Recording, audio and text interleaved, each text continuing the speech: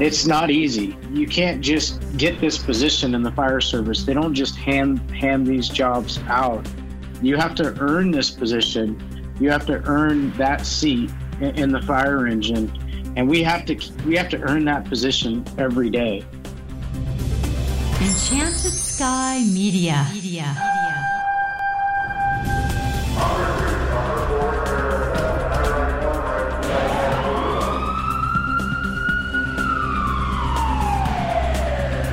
From the Enchanted Sky Studios in Prescott, Arizona, this is Code 3, the Firefighters Podcast, hosted by award-winning journalist Scott Orr.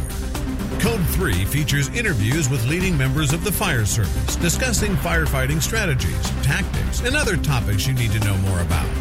Now, here's Scott. That's right, and I will not let Parkinson's stop me.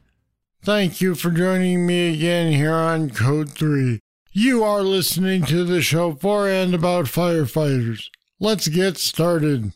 If you want to become a firefighter, the first thing to understand is that it is not easy. There's a lot of school required nowadays, and it can take several years to get there. But there are some things to know that'll make the process easier.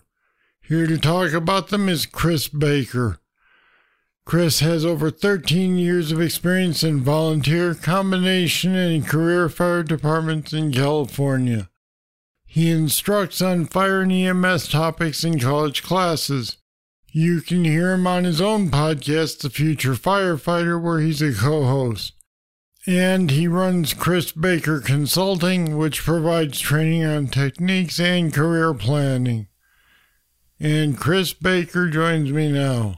Welcome to Code 3. Scott, thank you for having me on the show. I'm honored to be a guest. Today we're talking about becoming a firefighter. Where do you start when you have the idea that you want to do this as a career? Well, Scott, that's an excellent question. And I think we've all been there. We've all, at some point in our careers, been at that entry level start where we're thinking about exploring this as a career, either becoming a volunteer or becoming a reserve, an explorer, signing up for a Firefighter One Academy. Usually we have some sort of a process to where, how do we get into the fire service? And so one thing that I highly recommend is to stop by your local firehouse in your local community, talk to the firefighters that work in the area that you reside, and ask them how they got started. That's usually a great conversation. You can ask them how they got their start. Another option is to go visit your local community college. You can go and talk to a fire technology director or the coordinator or the director of your local fire academy. And there might be some classes that you might be able to take at your local community college to help you see if this is a career that you're thinking about exploring. So those are a couple options that you can do if you're thinking about getting into the fire service. Is this a career where you want to move to where you want to be a firefighter? And by that, what I mean is, if I want to work for FDNY, do I want to move to New York City, or do I want to become a firefighter in a smaller town and then apply there? If this is something that you've decided, you've thought about it, you've talked with your friends and your family, it's always good to have a mentor, have a sounding board, have someone that you can ask questions to. And that's another good question that mentees ask me quite often.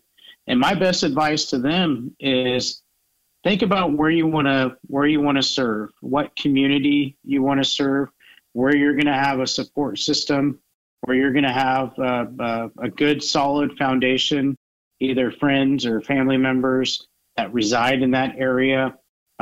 Obviously, you want to think about homes and home values, and where do you want to reside. We all have dream departments. We all have departments that we want to work in. And another good friend of mine suggested to get a map and put pins on the map on where you would like to work.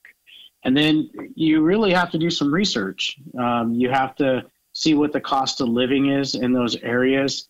You have to see what departments are hiring in those areas, what education certifications that they require. to work and reside in those areas. The best advice that was given to me when I first started in this career was, if you want to get a job somewhere, you need to move there. You need to move somewhere close to that area, and you need to see what's the cost of living like, and what's the traffic like, and can you afford to live in that area? Because if you get hired, if you get that opportunity to work for your dream department, you're going to have to think about commuting. You're going to have to think about the academy. You're going to have to think about finding a place to stay, either an apartment or a townhouse or a rental. You're going to have to think about all of those things. So it's better to prepare in the beginning and think about all those different scenarios before you start applying and get your dream job.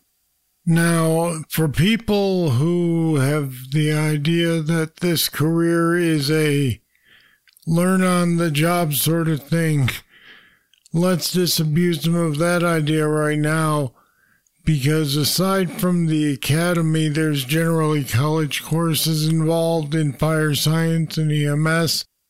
Tell me about that a little bit. Yeah, that's a perfect segue. So education is very important. We have several different things that we look at. I've been an educator in the California Community College system for 9 years now as a college instructor. And we look at education, we look at time and grade, we look at certification, all of that to round out your experience. Education is paramount. Education is very important. And the college, all the colleges in California and across the country, in Arizona and other states, they follow what's called the FESI curriculum. And the FESI curriculum, you're going to take 6 core classes, and those 6 core classes are similar. They might have a different title, but the content's going to be the same. And those 6 courses make up your AS degree in fire science. And that education is paramount. You're going to learn about fire behavior. You're going to learn about building construction. You're going to learn about fire prevention, fire equipment and systems. You're going to learn an introduction to fire. And you're also going to learn about firefighter safety and survival. Through those 6 courses, it usually takes a couple semesters. You're going to get a well-rounded education to help you when you get into a Firefighter One Academy. That's going to help you throughout your career. So at what point then do we start looking for a mentor? Is that something we do while we're still in school, or do we wait until afterwards? I think it's paramount to search for a mentor as soon as you can. It's paramount.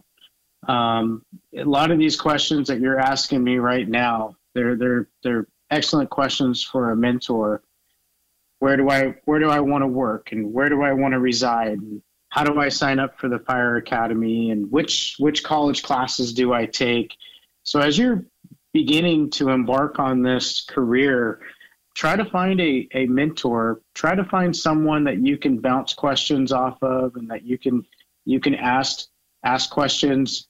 And then there's no stupid questions. There's no questions that you should be scared of asking a mentor. We talked earlier about stopping by a local fire station and talking to a firefighter about how they got their start.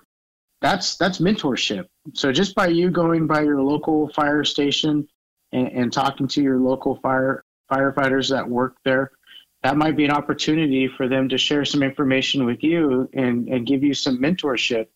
I believe it's paramount to establish a relationship with a mentor that can help you and assist you throughout your career. Not only can they assist you and help you, but they can also hold you accountable. They can be a resource while you're going through the academy.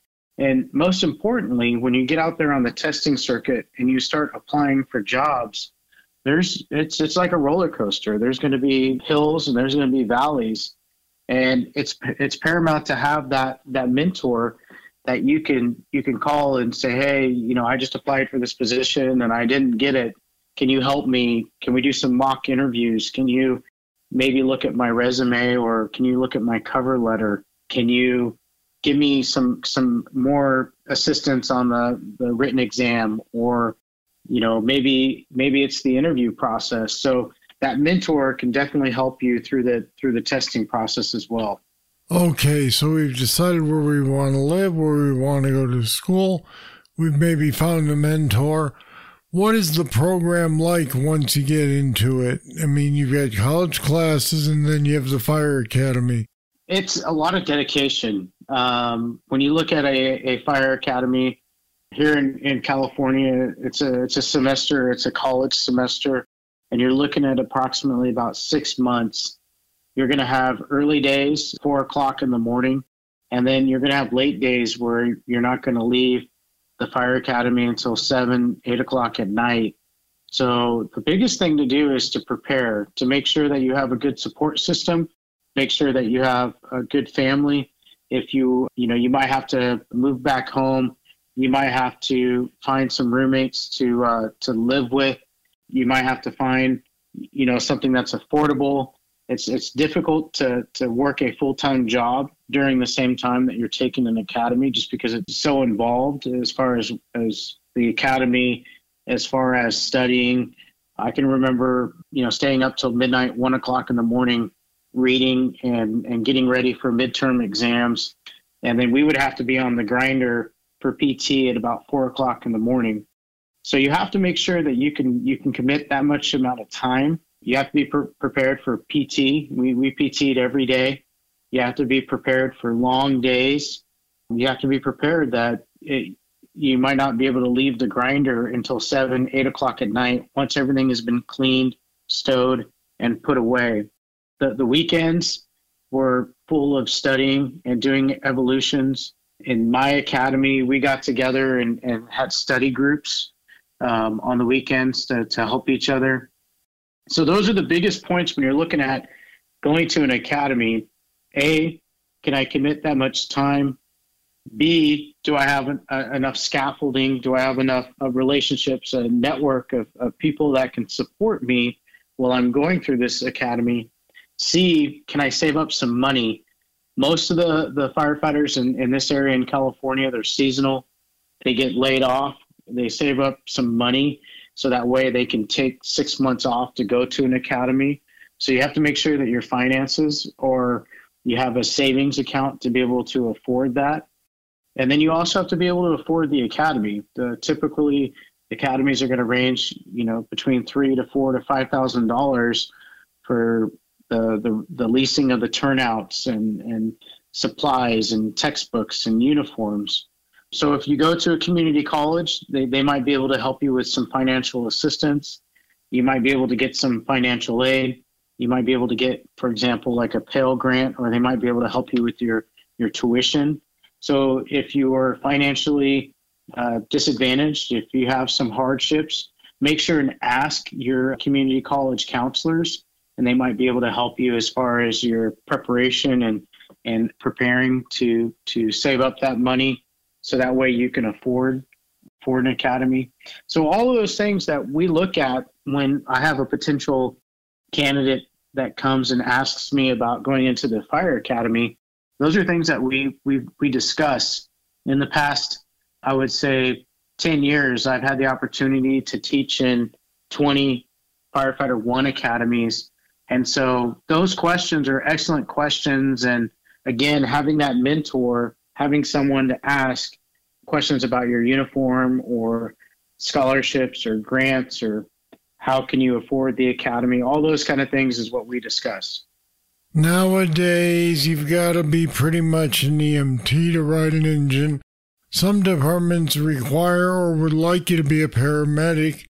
Where do you stand on the idea of getting your paramedic certification at the same time you're going through fire classes? Is that wise, or would you wait? That's a perfect segue. So as we're building on education, we covered the Firefighter 1 Academy. We've kind of covered the AS degree. EMS is such a huge component of what we do. 70 to 80% of our calls are EMS related. And on my show, the through Fire Engineering, the Future Firefighter, last month I had the opportunity to have Rescue Captain Justin Shore from San Francisco on my show, and Justin's the happy medic. And that was a topic that we discussed, was becoming an EMT and or becoming a paramedic.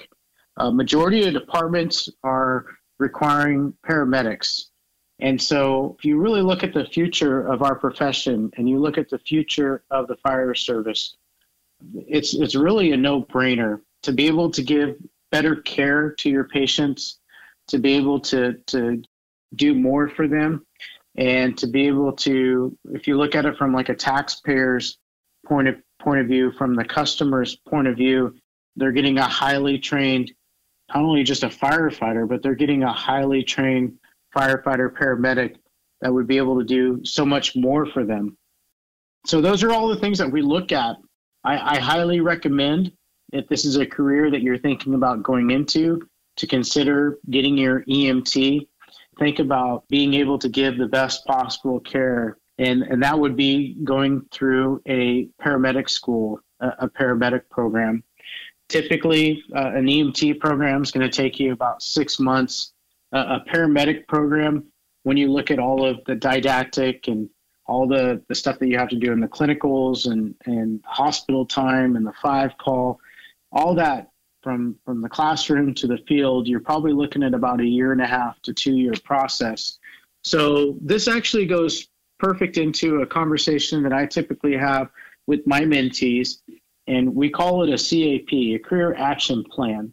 So when we sit down, that's one of the things that we look at. We have to start somewhere. So are we going to start as a volunteer? Are we going to start as a reserve, maybe an explorer, maybe a paid call firefighter? Maybe they're going to go into a Firefighter 1 Academy and or go into an EMT program. And then when we look at the 2 year process, it might build up to a paramedic program. So those are kind of stepping stones to be able to be.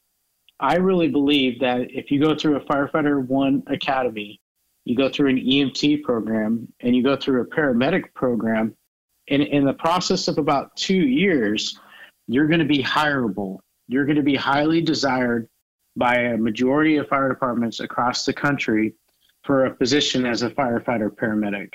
Let's take a look at a situation that most people would prefer not to think of. In your experience, how common is it for people to simply not be able to make it through the program after all? We have setbacks. Some of the best advice that was shared with me was fail forward. And sometimes the hardest lessons we have to live. And a lesson lived is a lesson learned. So it's in those failures that we get to learn what we're made of. We get to learn about our character. And when we fail, we learn. So I don't have all the answers. I'm not by no means an expert, and I don't know everything. And I learn something new every day. And I try to make the commitment of being a lifelong learner. It's okay to have setbacks. It's okay to have failures. It's okay to have those milestones to where you have to really have introspection, and you have to look in yourself, and you have to find, okay, how did I fail? What did I do wrong? How can I do better? And that happened. I've had several mentees that have failed through either EMT school or the fire academy or paramedic school. Usually they've failed not just once or twice. I have a friend that failed paramedic school 3 times.